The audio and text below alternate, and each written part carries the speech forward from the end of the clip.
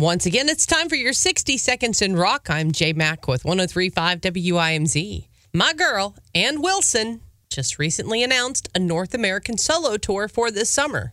The Heart frontwoman will be kicking things off on July the 7th and wrapping things up on August the 30th with a few shows in the middle there that you're going to want to know about, and I'll tell you more about those in just a second.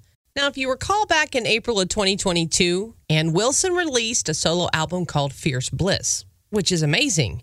But the word is on the street that Ann Wilson and her bandmates are reportedly putting the finishing touches on a brand new album as well.